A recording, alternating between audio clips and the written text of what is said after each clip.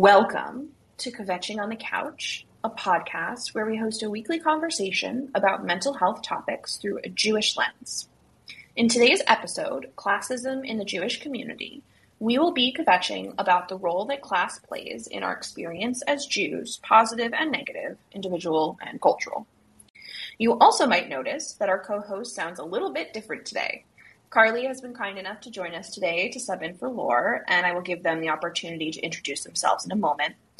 And we also have a friend joining us to chat about today's topic, and I'm very excited to introduce them to you all. As always, content warning, this topic may lend itself to some triggering information, so please be cognizant of your well-being and take a break if you need to.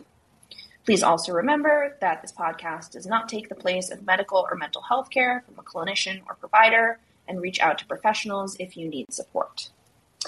All right, let's roll that intro. Soft and cozy, space to unwind, place to heal and rest your mind, somewhere between Brooklyn and the moon, kvetching under the couch. Hi there. I'm Ash. I use they, she pronouns, and I'm an eating disorder and trauma therapist who specializes in the Jewish community and weight stigma. I have lived experience of an eating disorder and childhood trauma and do community advocacy work for the Jewish community and for fat positivity. Hi, I'm Carly. I use she or they pronouns. I'm a Jewish therapist living in Southern California. I work with clients all over the state. I work with queer clients and clients with alternative relationship styles like polyamory, other non-monogamy, any type of kind of different dynamic. I grew up in a really densely Jewish community, which I eventually kind of grew away from. And now as an adult, I have been kind of looking into what my relationship with more formal Jewish communities looks like today. Amazing. Thank you so much for that, Carly. And thank you for joining us today and for subbing in for Lore. So let's dive into our conversation. When Laura and I do this, we like to kind of check in with each other, see how we're feeling. So how are you feeling today? How's your week been? Anything you're looking forward to talking about? I'm feeling pretty good. I'm always a little anxious whenever I record anything. So, Understandable. as we are, but otherwise I'm doing pretty good. I'm doing this before I start my workday. So it's kind of a nice transition for me from kind of my slow morning into my afternoon and evening. How are you? I'm doing okay. Gosh, this is the start of your day. For those listening, Carly is on the West Coast, so she is 3 hours behind us. But still, starting at 2:00. Oh, Lord. You're wrapping up. Yeah, I also just do better in the afternoon and evening. I don't think anybody wants me doing therapy on them before like 10. That's the earliest I ever have anything. Got it. Totally. But yeah, I'm doing okay. It's been a very sort of whirlwindy kind of few weeks, very busy. Obviously, current event stuff is just, I'm not even sure what word to put to it. Right. But, I think overall I'm personally doing okay. I think it's just a little hard to exist in the world right now. Absolutely. So, before we dive into maybe some of the things that you and I want to talk about, Carly, and before we also get Leah on here, I did just want to share some submissions that came from my Instagram community on this, and then I figure that can kind of guide us into the more general discussion. Does that sound all right? Yeah, perfect. So a friend of mine, they'd like to remain anonymous, said they have two thoughts on this topic in particular of classism in the Jewish community. So her first thought is that so much of the model minority myth is that a large part of the community succeeds under white supremacy. Jews are interesting because a lot of things that make us successful in a capitalist society are actually things that our people came to through necessity, not because they were sought after at the time. For example, Hollywood in the 1900s and banking in the Middle Ages. Because these things eventually became successful and brought some Jews financial success and therefore proximity to whiteness. I think that proximity to whiteness leads to classism because it's part of the structure in which we live, which is based on white supremacy, which I think makes sense. Her second point, I'm also reading Here All Along by Sarah Hurwitz, which I really enjoy. And today I was reading about how Judaism differs from Christianity because we are not a religion that prioritizes restriction in the same way. It's very true. And that made me think that something that can be positive in our culture, like being a little more sex positive than Christianity, can also lead to things like classism because money can equal pleasure in our society, which is interesting. That's a really interesting point. Yeah. So this friend here brought up quite a lot. I'm sure we'll touch on various parts of it, but definitely a lot of substance in there. The second share is from my friend Rory, and she said, it's palpable. I used to feel ashamed to share pictures of my Shabbat table because it might not be, quote, nice enough. Definitely something I understand. People get very extravagant with their Shabbos tables sometimes. Yeah, absolutely. And then the third one, I didn't get a chance to ask this person how they wanted me to attribute this to them, so I'm just going to leave it anonymous just in case. But they shared, it's nice to see more temples, at least Reform temples, doing away with membership dues, which I didn't know this was happening, but that's great. But it's still weird when one of your classmates' last name is on all the rooms in the synagogue. Yeah. I would agree. I didn't know that was weird. happening either. I didn't either, but I love that. Yeah, that's good to know. All right, and then the last thing I want to play before we we get Leah on here is an audio share. So let me just set that up really quickly. Should be able to hear it. Hope voice note is okay. Basically, we go to shul in Iowa City, and there is the University of Iowa, so a huge population of our congregation is professors or doctors, or some combination of the two. Often when we're doing our little schmoozing, people will ask him, how's your semester going? Because he, is in his 20s, and they just assume, when we say that we moved to Iowa, from the Seattle area, they just assume it's obviously for teaching or to become a doctor or do a residency. They never ask me how about my profession. They just kind of assume his. That assumption comes with a lot of class assumptions and, educational privilege based on the way that we look, and just kind of, I feel like they just craft this whole story about how our life must be based on these very, simple basis. I think they make it really hard to access social spaces without the barriers of funds. It's like one of those things where it's like, oh, if you can't afford a ticket, contact the office. And I wish things were just a little bit more with the assumption that you can't pay, or that you'll pay what you can and to your own discretion, versus I feel like there's a lot of barrier and shame around if you have to actually be the person to reach out to the office and disclose your situation just to get access to a space. Yeah. So that was another friend of mine who I also think wanted to be anonymous, but definitely touched on a number of things in there. Cost being a barrier to entry, that's on our list of discussion topics for today.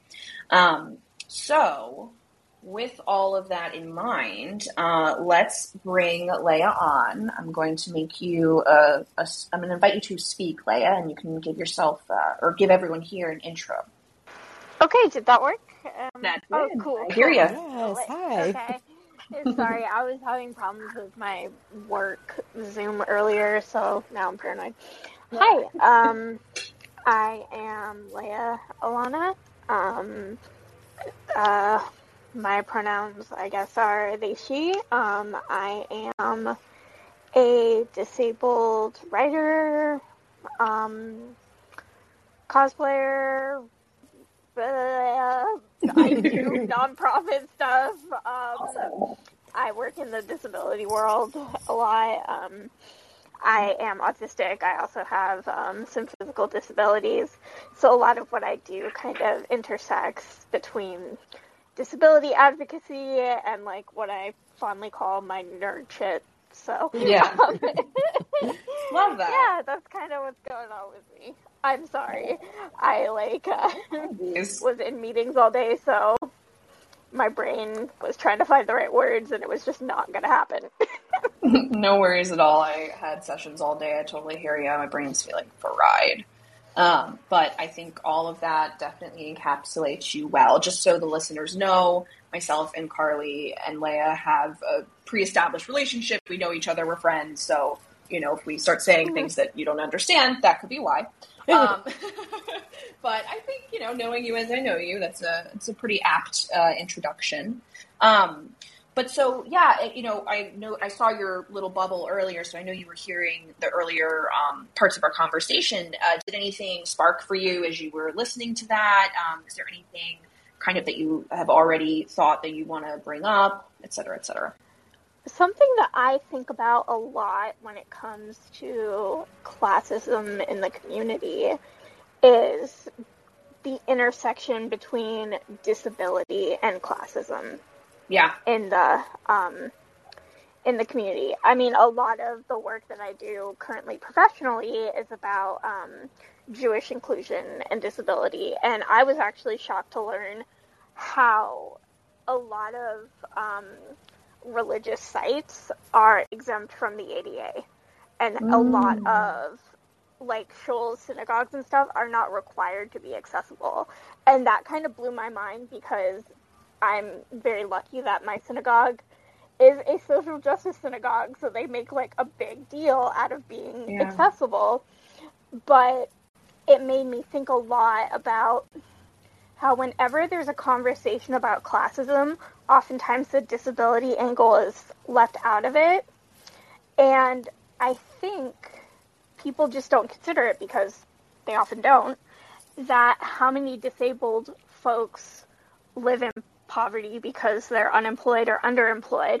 So not only can disabled Jews not access shul physically, they can't access shul financially because of that intersection. And that's kind of, I feel like, a part of the conversation that doesn't really happen.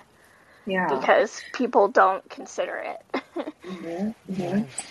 Yeah, and as a disabled Jew, how do you think that could or can or has affected, people's mental health in the community? Not being able to have access, not feeling like things are available to you. It has definitely, just speaking from my own experience of the past 2 years, it does take a hit. I used to be very active in my synagogue. I've been going to my shul since 2017-ish, and I used to be weekly at Shabbat. I was always there. I was, they showed up for my stepfather's Shiva, things like that. And they always had a pay-as-you-can option that was very discreet, and it wasn't one of those, as the other person mentioned, go see the office. No. It's an option on the website where you just can click on it. Nobody needs to know. It gets subsidized by the wealthier members. So it is a little bit more discreet than other ones, and that's what I use. But anyway, being isolated, being unable to go to events and stuff because I'm immune compromised does make me feel very disconnected from my Jewish community. And I think that a lot of other disabled Jews feel the same way. And having those financial and physical barriers can impact you mentally because we are a community. We are a communal people. And I know I'm very grateful for the Jewish spaces online, but going to Zoom Shabbat is not the same thing. And I don't know if anybody else has felt this way, but I feel kind of almost less Jewish if I'm not in a physical Jewish space. And having those barriers of classism and ableism is not helping that, I saw you nodding a lot. Did you have something that you resonated with? Yeah, well, I think I was also just thinking on top of the feeling less Jewish when you're not in a Jewish space, there's also the element of am I allowed to swear on you? Yes. Absolutely. Yes. Okay. Well, okay. So I was also just thinking about the bullshit that we have to deal with in the world as Jews and the difference it makes in dealing with it when you feel connected and when you feel like you have a safe place, like physically and emotionally. And so as we were thinking about like, how does this impact mental health? I was just thinking about how it also takes away like a healing space in that way. Right. And then how does stress continue to impact mental health and continue to also impact disability while we're talking about ableism, right? Yeah.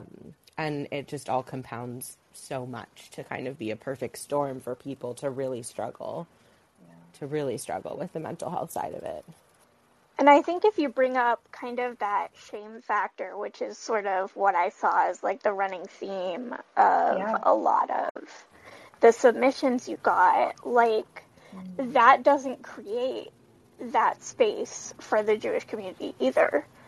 Like what Carly is describing, like how can you find that support if you feel like you don't really have anything to say? Because I don't know, I can't speak for anybody else, but I know like my in-laws are not Jewish, but they do have more money, and sometimes I feel so wildly uncomfortable coming from a working class background, and I realize that like this isn't a supportive space.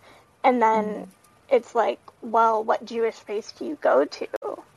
And that kind of creates another issue that comes up. Well, and something that you just said, Leah, is about feeling uncomfortable being working class while being around those who are not working class, who are wealthier than you. And that kind of leads us into sort of one thing that was touched on in one of the shares and something that's on our discussion theme list, which is the rich Jew trope.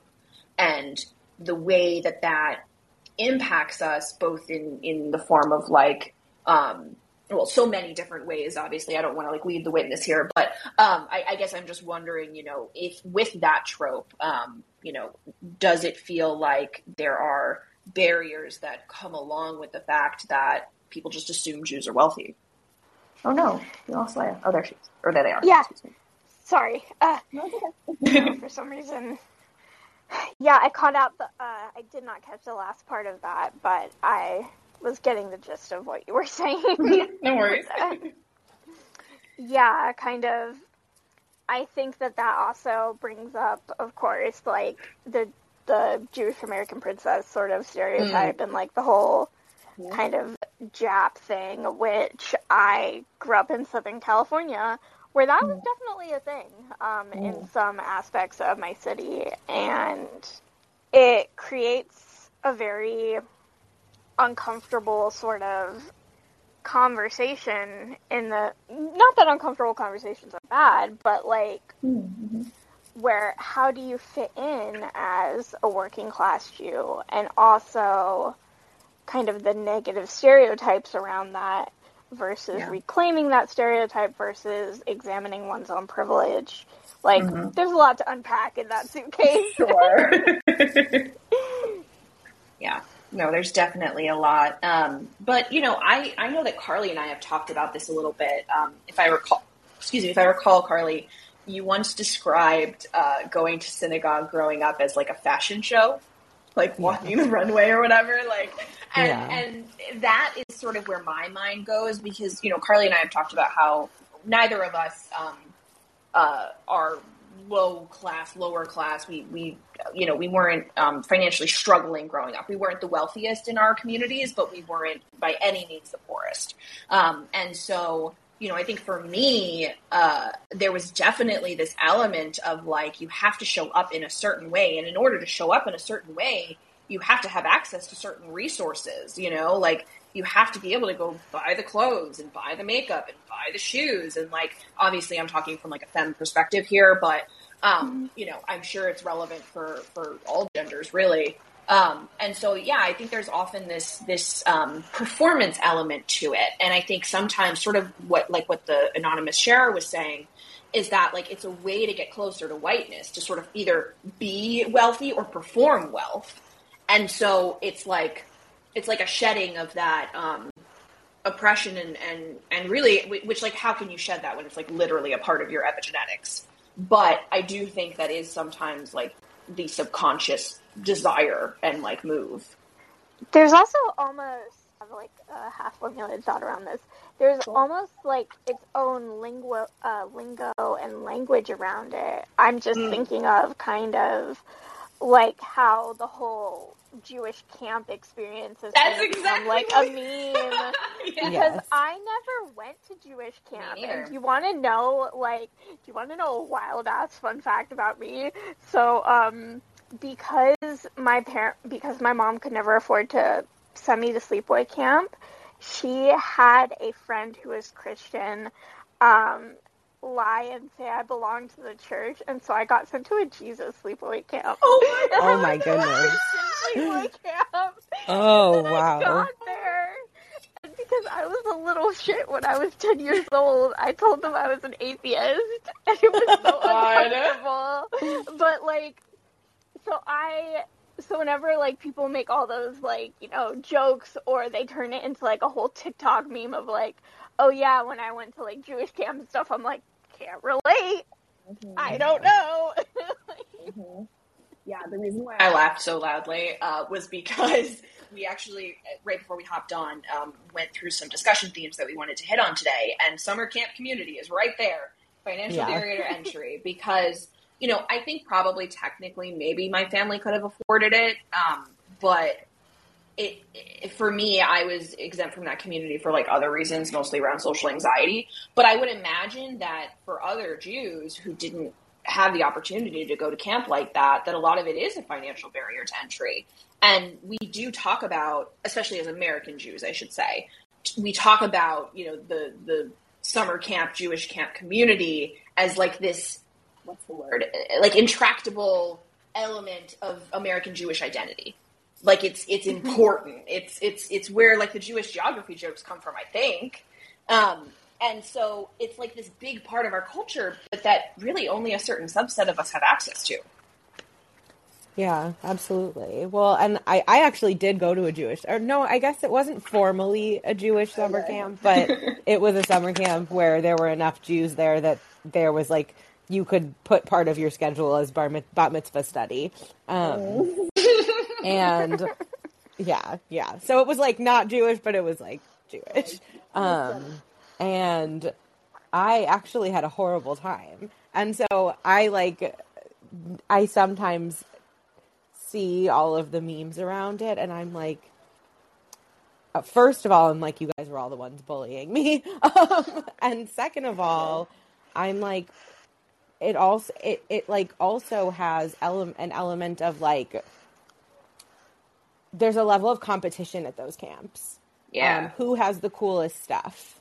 Like whose bunk is the coolest? Who has like the best supplies for this thing? Who has like the cutest camp clothes, right? Like, so even when you're in the mix, it's like there's like even within that bubble, there is like there's a level of competition and classism. Yeah. And so it was always interesting, right? There was always a big rush, like at the end of school before camp started, for everybody to go like buy all of their stuff. And it was always, and it was a really interesting thing to see. Kind of, some people had new stuff every single year, right? And some people had stuff when they started that came with them through the whole thing. And it was just like the way those differences show up even within that set is like a little bizarre. Were y'all old enough for like the fucking Juicy Couture sweatsuit situation? Because school era. I don't know if it was just like my autism, but again, like the disability and classism thing, I just thought that if I could dress like one of those Juicy Couture Abercrombie girls, I would be less bully for being a little autistic weirdo. And the truth was that wasn't going to happen. And also the truth was I was making my own alternative Japanese fashion by hand at the age of 15. Wow. So I was never going to be a Juicy Couture sweatshirt girl. But like the way that had a grip on like certain people. Well, and that's such a good point too, like just about how important feeling a part of the group is, right, to our mental health. Because again, this is a podcast about Jewish mental health, right? And we talked about how previously about how not having access to a physical space is going to, negatively impact our mental health, but also feeling like you can't be a member of the in-group, even within your own very tiny little in-group, because you don't have the right clothes, the Juicy Couture sweats, whatever it is. It's like we're such a small percentage of people, and like we are often hurt by those around us because we're thought of as different. So like you would think that as a community we would embrace difference rather than reinforce this hierarchical bullshit. But again, I think it's like trying to adhere to whiteness a little bit. Yeah. Mm-hmm. I think it's trying to adhere to whiteness, and then there's like alongside that a level of like trauma response of, oh yeah, 100%. What if something happens and what if we need to just pick up and leave? Yeah. And I think that like lives very strongly in a lot of Jewish people, especially people with kids, which I can't relate to that piece of it. But I think especially people with families where they're like, what happens if I need to take my whole family out of here? And so I think that, but I also think that there's a lot of shame around Jewish trauma. And so we don't talk about it in that way. We don't talk about it overtly. We bury it under whatever we can kind of squeeze it into. Well, and that reminds me too, right? The rich Jew trope is connected to the stingy Jew, right? And what you just said, Carly, is like, let's think about, how that plays out. Like a father, for example, being really scared that he can't make enough money to support his family, or he needs to make enough money to flee, right? There's a level of trauma that makes money, just because we need money in cases of horrible shit. Like, I think there's a certain acuity around the anxiety that the Jewish community feels when we feel strapped, basically. I could see how an outsider could see that anxiety as quote unquote stingy, right? But in actuality, it's a trauma response, and it's an appropriate trauma response, I think, to our history. Well, and there's also the level of like Jews being called stingy and non-Jews being called frugal. Right? Like, you know what I mean? Yeah. The same behavior gets kind of spun in a different way depending on who's doing it. Huge double standard. The last thing I wanted to touch on is we wrote down birthright, free trip, but controversial. I wanted to just dig into that really fast.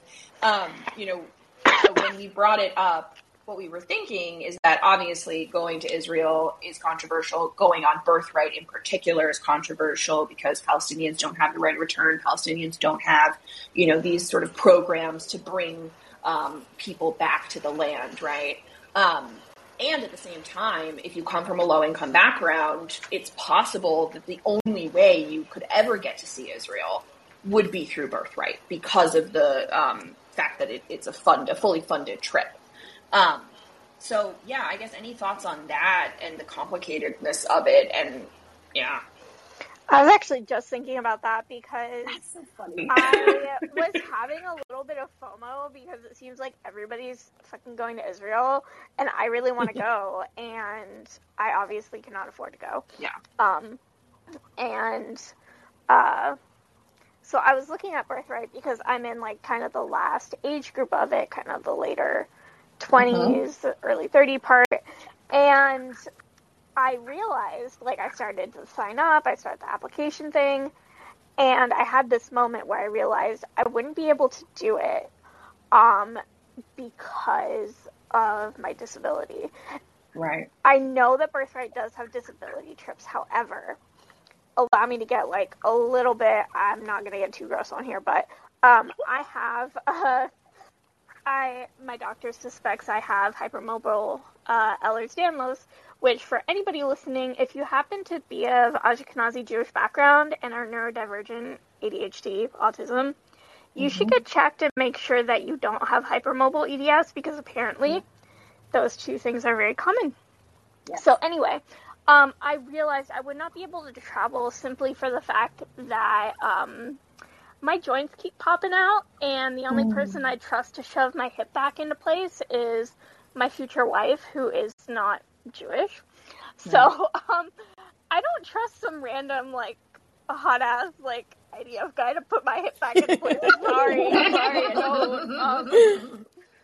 Yeah, I don't trust like that. But anyway, it did have me thinking about like how badly I want to go to Israel, but the double-sided coin of birthright is often the only option for poor people like me.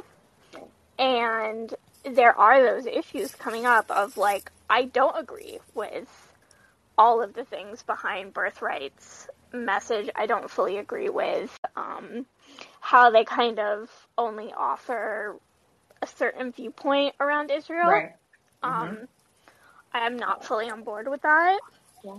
And I also don't agree with the idea that were I to go on a birthright trip, I would have to constantly defend my choice to do so. Right. Yeah. I feel like that is unfair too. Like that is also put on me as a poor person. Right. That while any Jew is, of course, forced to unfortunately defend if they go to Israel, people on birthright especially do. And I think that people don't check the classism in that conversation, if that makes sense. Absolutely. Like, if you want to have a conversation about alternatives to birthright, that's great. But I would like a practical solution for Jewish people who cannot afford other options. Like, conversations are great, but again, I'm a solution person. So yeah. 100%. If you want to come into my DMs with some bullshit, then I expect you to have a solution for poor disabled Jews who can't otherwise see Israel. Like, Right. Well, I mean, and some people might say, well, you have no right to see Israel. It's not your land, blah, blah, blah, blah. Right. Which, again, kind of gets us into the mental health side of things. You know, I think I have been to Israel. Carly, you have as well? Yeah. Yes. And I don't know about you, but when I was there, I felt it. Like, I felt it in my body that I was there. And I think there's a level of healing and a level of access to, like, ancestral resiliency that we can't access elsewhere, truly. And I guess that's like a personal opinion, but in any case. Any other thoughts from you, Leia, Carly, before Leia hops off? Well, now you put me on the spot like that, damn. I didn't mean to put you on the spot. I just didn't want to, like, throw you off without giving you a second to, you know, have your last word, you know? No. I am grateful for the conversation, though, because I'm always happy to talk about stuff in the community. Yeah, and I I just wanted to say thanks for kind of bringing the, like, ableism conversation into it, because that is such a close, intersection. Yeah. And thank you also, you know, for coming on, because, like I said, Carly and I don't have lived experience of lower socioeconomic class. And so I felt it was very important. I don't want to speak for Carly, but I think Carly also feels it's important that these conversations are always led with lived experience. And so it was really important for us to have you on. So thank you so much for everything you've contributed. And for those of you listening, Leo, do you want to let them know where they can find your work and follow you and keep up with you? Yeah. So you can find my Instagram. My Instagram is Gaby_Yoda, like Baby Yoda, but gay. Love it. I am proud of that pun, so I can't change it now. So if you like, you know, disability shit, chronic illness shit, arcane brain rot, cosplay stuff. Yeah. Got you. Okay. It really is. But thanks so much, guys. It was a blast. Thank you so much. Have a great day. You too. Bye. Bye. On here. Yeah, this is fun. It's nice just to, you know, come on and chat with people who, you know, have experience in these areas and can speak to it. You know, obviously, like I mentioned earlier, all the three of us are friendly outside of this space, and so it kind of feels a little bit like an extension of that, which is always really nice. But